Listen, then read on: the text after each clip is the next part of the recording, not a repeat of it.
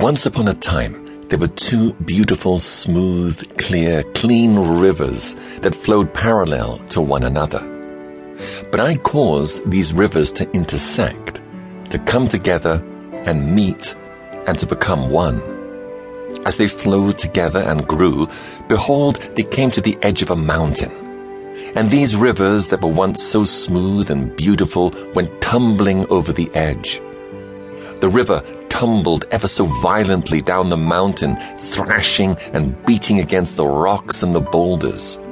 But it was through this very tumbling and thrashing that the water was purified, aerated, and cleansed, and it became a beautiful waterfall that many could look upon. The river's willingness to be thrashed about and beat against the boulders was the very thing that made it magnificent and drew people's attention to it.